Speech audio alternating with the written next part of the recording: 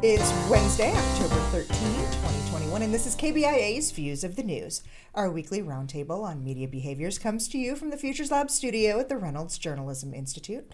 I'm Amy Simons, and I'm joined today by my colleagues Kathy Kiley and Monique Luisi. On our program this week, a Reuters investigation shows one of the biggest backers of former President Trump's favorite, One America News, is AT&T, owner of Time Warner and CNN. The Las Vegas Raiders are without a head coach after the release of leaked emails that showed Jon Gruden frequently used racist, misogynistic, and homophobic language during his time in Washington. And this is Dave. He tells jokes for a living. Who doesn't want Morgan Freeman to narrate their life? That's part of the open of Dave Chappelle's new Netflix special, The Closer. And some of the jokes in that special crossed a line. We're going to talk about what he said about trans people and why the streaming network is standing by him. There's a lot more that hopefully we'll get to before our half hour is up today, but I want to start with the awarding of this year's Nobel Peace Prize, going to two journalists, Russian Dmitry Muratov and Maria Ressa. This is a really big deal for people in our profession to be recognized for this, for their fight for maintaining access to public information. Yeah, this is huge. The Nobel Peace Prize is maybe the world's highest honor. I think there's nobody in the world who hasn't heard of the Nobel Peace Prize. And for the committee to give it to journalists at this time, I think is such an important signal. Particularly, it was really interesting. I listened really carefully to the press conference and the citation. And the committee, there was a lot of talk that they were going to give this to the Committee to Protect Journalists. And the committee deliberately chose working journalists, they said, because they wanted to highlight people who had dedicated their lives to this. And they picked two people who are very representative of journalists in danger. But I think in doing this, the committee also, one would hope, extended a little bit of shield of public notoriety, so surrounding these two journalists who really are in danger. I mean, you always worry that at the next twist of the government's knife, they're going to be disappeared. So I think it was enormously important for them, but also enormously important for calling the world's attention to what real journalism is. Absolutely. You talk about the timing, and this is a time where press freedoms, freedom of expression is really... It's being restricted more and more around the globe, and here in the United States as well. There is one piece that's on our Links blog that says, too, that this should be a real wake-up call for American journalists to do better. What is it, do you think, about these two journalists specifically, this Russian journalist and this Filipina journalist, that really serve as that wake-up call to American journalists? Well, they're doing the real work. I mean, they are going out there and doing public service journalism. They are turning over rocks that wouldn't be turned over without them. It's labor intensive. It's not popular all the time, and yet they are sticking to it. And so I think that's really important. I think the other thing that's important to keep in mind, I think people today feel inundated by media, and it's true. We are inundated by media. But if you look, at least in this country, and I don't think this is atypical, while the number of media sources have exploded, the number of actual reporters, people who actually go to primary sources and get information that's useful to the public, that has declined enormously. And, I was looking at the figures from Pew, and they were looking across all kinds of journalism. So not just newspapers, but radio, television, all of the media outlets.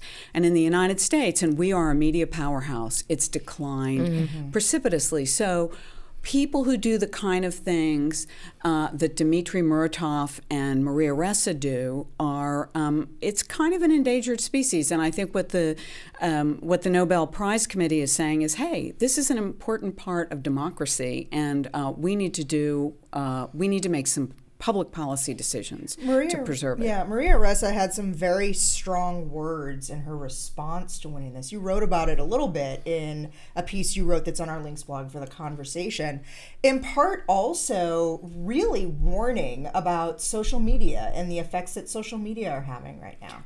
Yeah, well, I mean, that's the other thing. And I know Monique has done a lot of research on social media, but I think, and so I want her to weigh in on this, but I think one of the points here is freedom of press and freedom of speech are under threat, not just from the usual suspects, the censors, the bully boys, but also from toxic speech.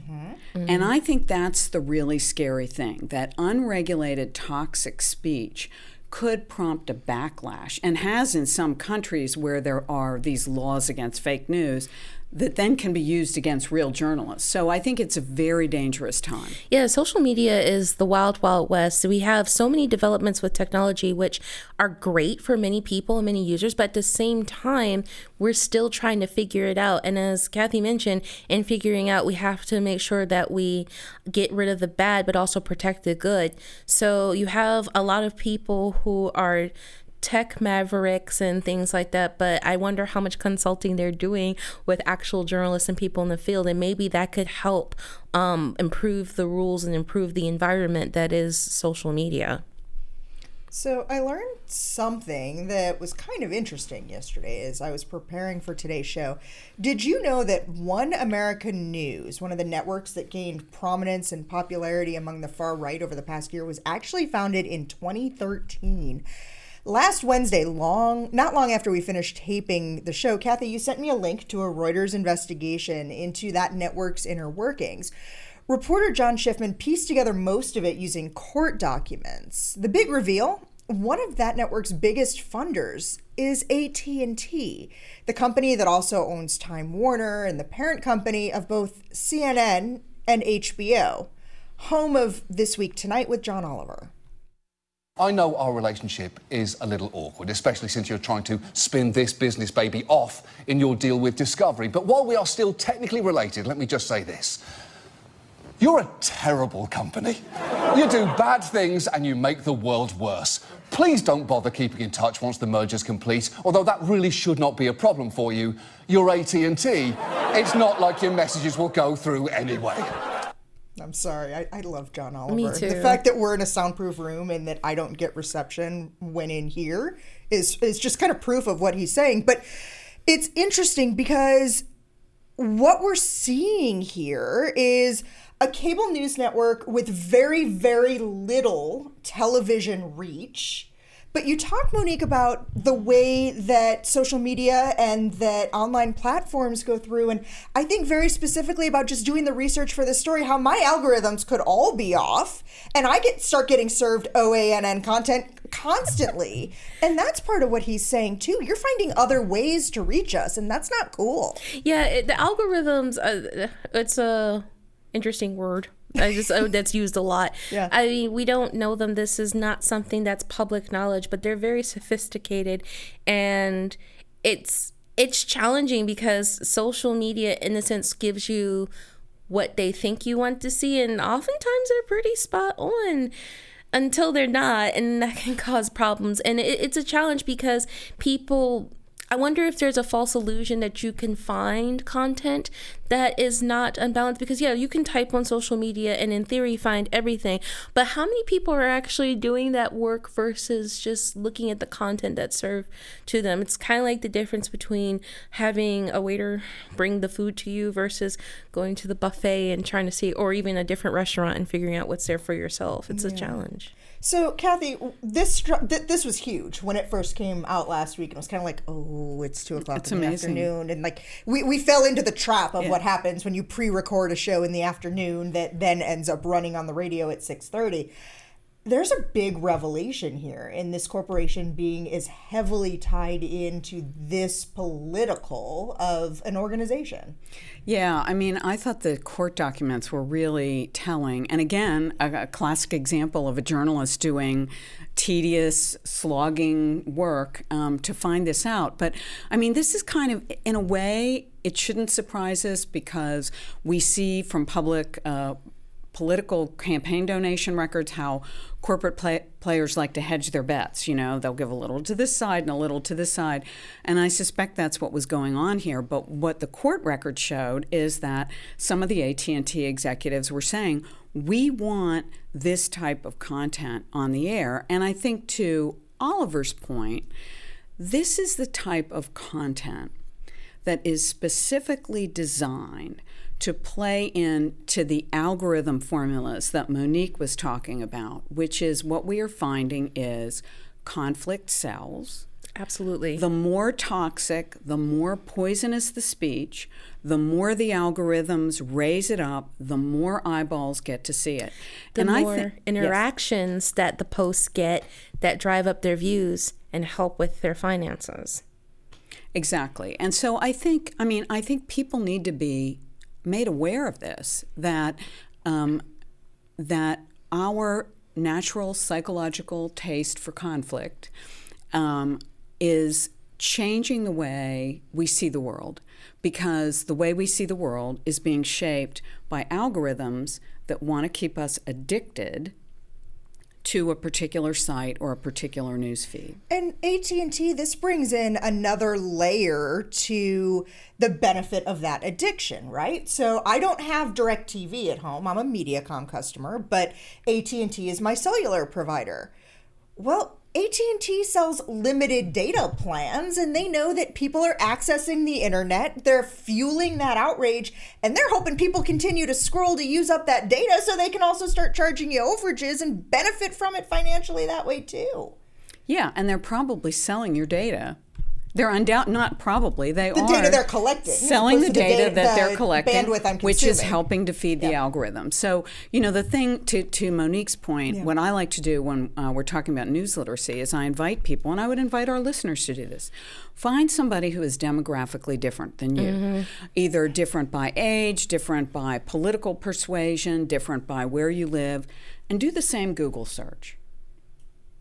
See what the differences are.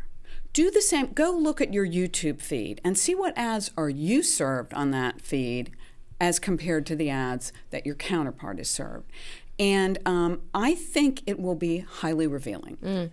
Another thing I like to try to do is sometimes I will log out of my Google account because it may not necessarily be convenient to not be logged in, but it makes it a little harder to track my behaviors across sites, or to know what documents I may be looking at or connected to. Or sometimes I will search from my phone, which becomes a different IP address than searching from a Wi-Fi enabled spot. So, for instance, my cell phone is still connected to a Chicago-based account. So my ads and most of my Google searches tend to first target Northern Illinois in that 6-county area for results that come up if I'm looking for a business or a restaurant or something in the source. So sometimes even using different connections helps get you some of that different information. Yeah, and once go ahead. I was just going to agree to your point about looking at somebody different from a different demographic than yourself. I mean, as a millennial who's been I'm just immersed in this environment, I have noticed that when I graduated from school and now have a big kid job, that the ads have changed. Like I got an ad for Peloton. I'm like, oh, and me and my husband make fun of this. There's like, I guess they know that we make a little bit more money because I was never getting Peloton ads before I started working. And it's just like, okay, the algorithm knows, it knows. And but you know, I wonder, a more disturbing question is how many people care? Very, very few. And I think that's one of the things that has started to come up. Well, I shouldn't say started, but I think that was also part of the discussion last week with the whistleblower coming up and talking about Facebook is people aren't really recognizing just how deep they are in this and just what they're giving away about themselves or what the effect is that this is having on them long term as well. And, you know, Monique is a health communicator. I think specifically about what she was talking about with the study on Instagram and the effect that it has on young girls and the development and perpetuation of eating disorders and disordered eating mentality. So, okay, so I'm watching the clock and I want to make sure we can talk about some other things too. I want to turn our focus to the NFL And admittedly, you are both much bigger football fans than I am. But I'm going to admit, I did know that the Bears were playing the Las Vegas Raiders on Sunday. The Bears won. Go you, Bears. Good job. Thank you. Congrats. But the attention wasn't really on Justin Fields this Sunday. It was across the field on Raiders coach Jon Gruden. Friday, he admitted to using profane language in emails to describe NFL Commissioner Roger Goodell at a time when the NFL was already looking at emails he sent in 2011 in which he used racist tropes to refer to the executive director of the Players Association, DeMaurice Smith.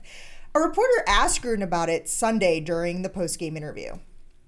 Can the NFL and the Raiders and the fans be sure that there are not any other racial insensitive remarks by you out there in the atmosphere that could be published by the Washington Journal or any other publication? All I can say is I'm not a racist.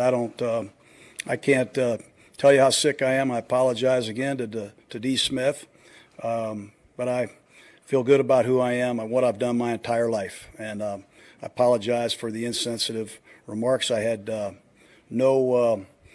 had no racial intentions with those remarks at all. But yes, they can.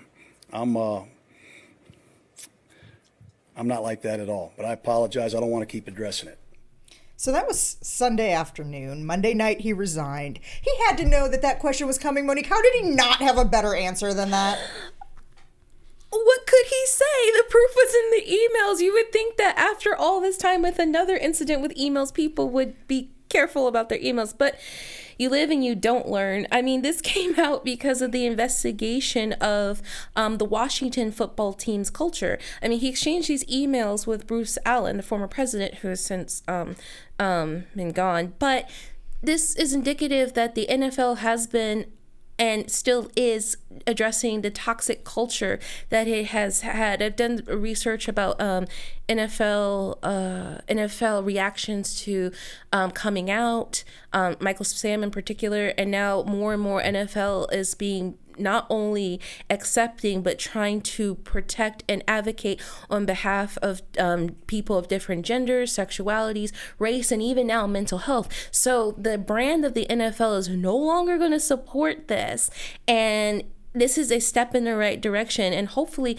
they'll keep on investigating and keep on addressing the toxic culture that has in some ways defined the NFL for many years. But we still have a long way to go, and this is just indicative of the history that the NFL is contending with. Well, I mean, clearly the NFL wanted to clean house. And I thought what was interesting, just from a reporter's standpoint, the story came out over the weekend. I think it was in the Wall Street Journal about Gruden's initial emails regarding the head of the Players Association. But then on Monday afternoon, hours before the resignation, the New York Times broke a story. And I think somebody dropped a dime on Gruden because they wanted to make it very clear that this was not an isolated incident. It was 7 years, wasn't it? About 7 years and multiple emails. And to your point, Monique,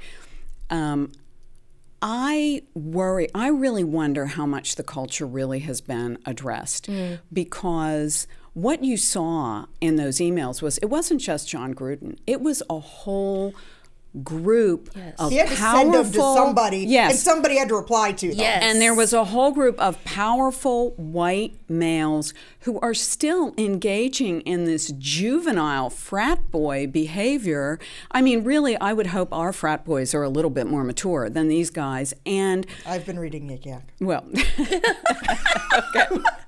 Sorry. So grow up, boys. Sorry. But anyway, and you know, still you look at the Washington football team, and that has not really been addressed. And it's challenging because I grew up in the DC metro area, and I still have people that I know that say, "What's the big deal?" It's culture, it's systemic, and you're right that there's a lot more that needs to be done, and that it's being addressed, but there needs to be more to your point. I mean, Dan Snyder, you can't say you're taking the team away from Dan Snyder, who perpetuated this and who engaged in some of this stuff, not Gruden's racist emails, but some of the very misogynistic behavior, according to the NFL's report.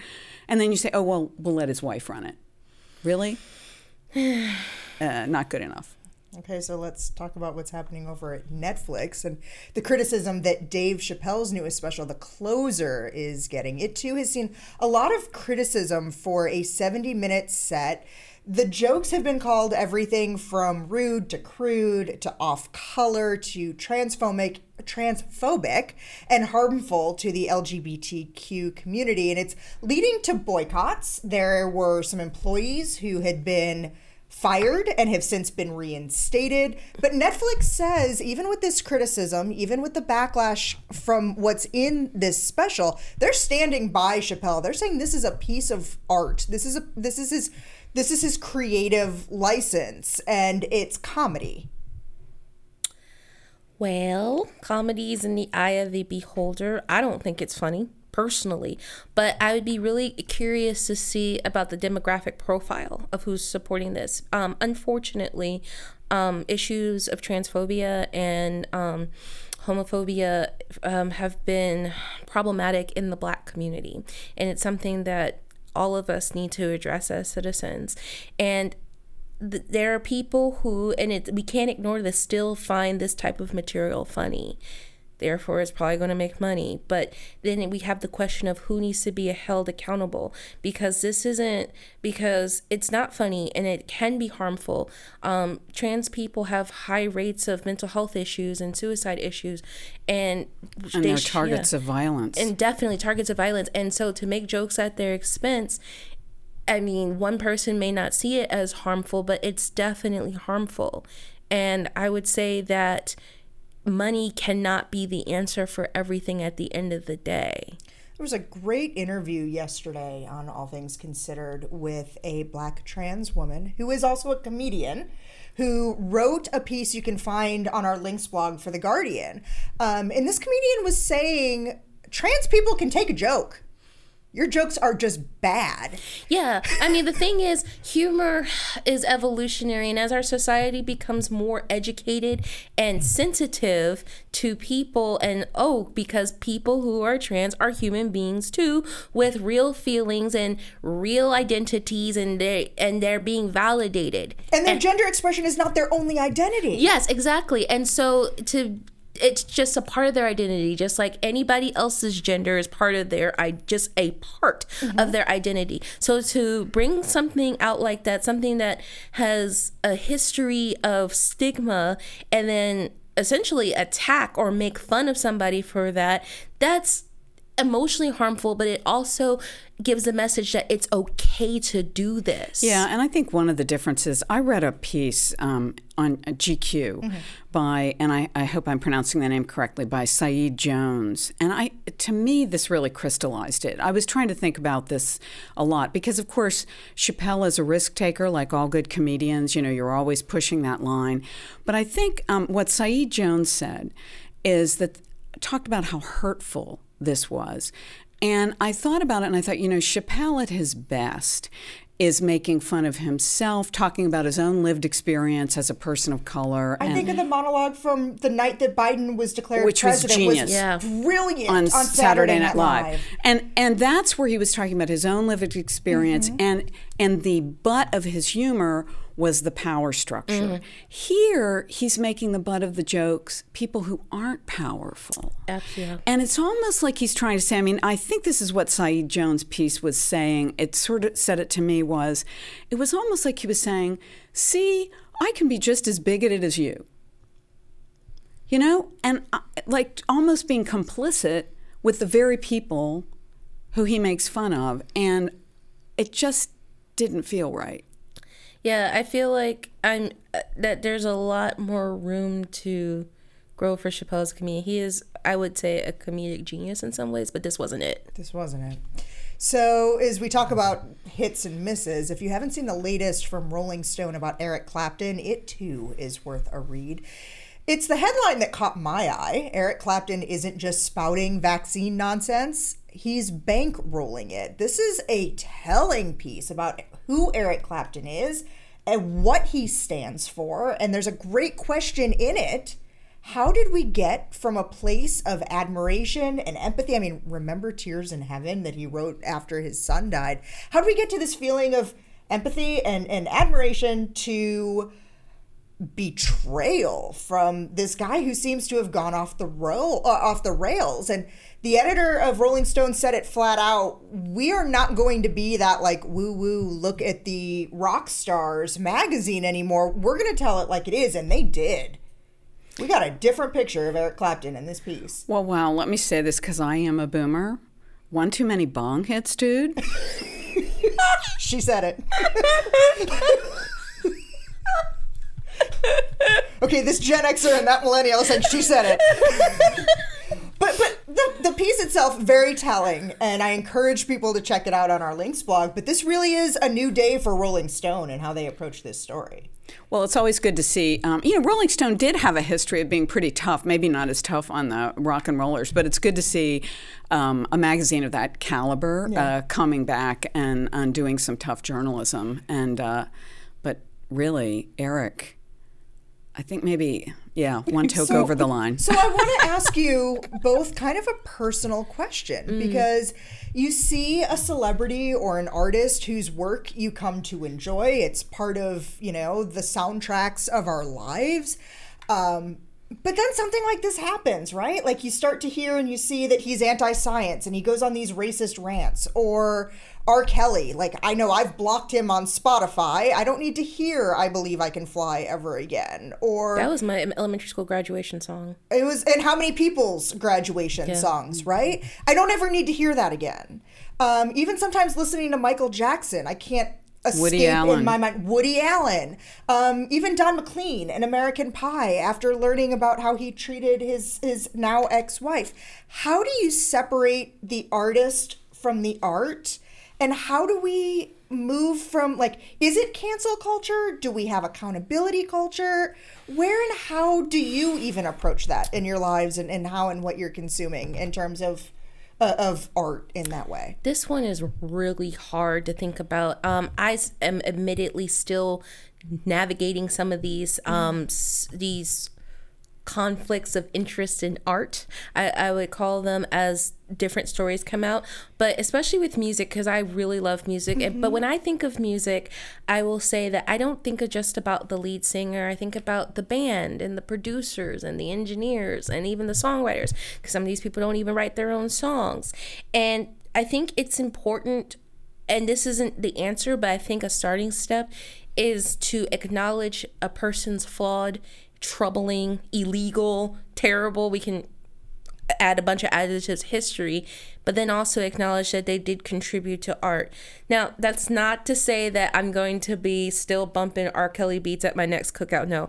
But I will admit that I still listen to Aaliyah, even though he wrote some of her hits or produced some of her hit songs. So that's another question, where do I draw the line? Like you mentioned Michael Jackson. Well, I won't play him on my soundtracks, but if he comes up, it's nostalgia for me. It's hard. Yeah, I mean, there's a long history of really unpleasant people producing great art, and I think it's just a dilemma.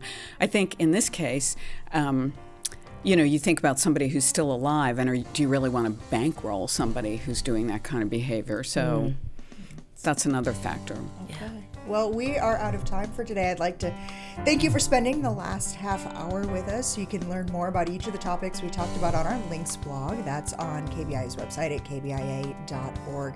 We also invite you to follow us on Facebook or on Twitter. Our handle there is @Views on KBIA. Thanks to RJI's Travis McMillan for directing today's show, Aaron Hay for handling the audio, Tim Pilcher composed our original theme music. I'm Amy Simons. We will be back with you next week for another edition of Views of the News.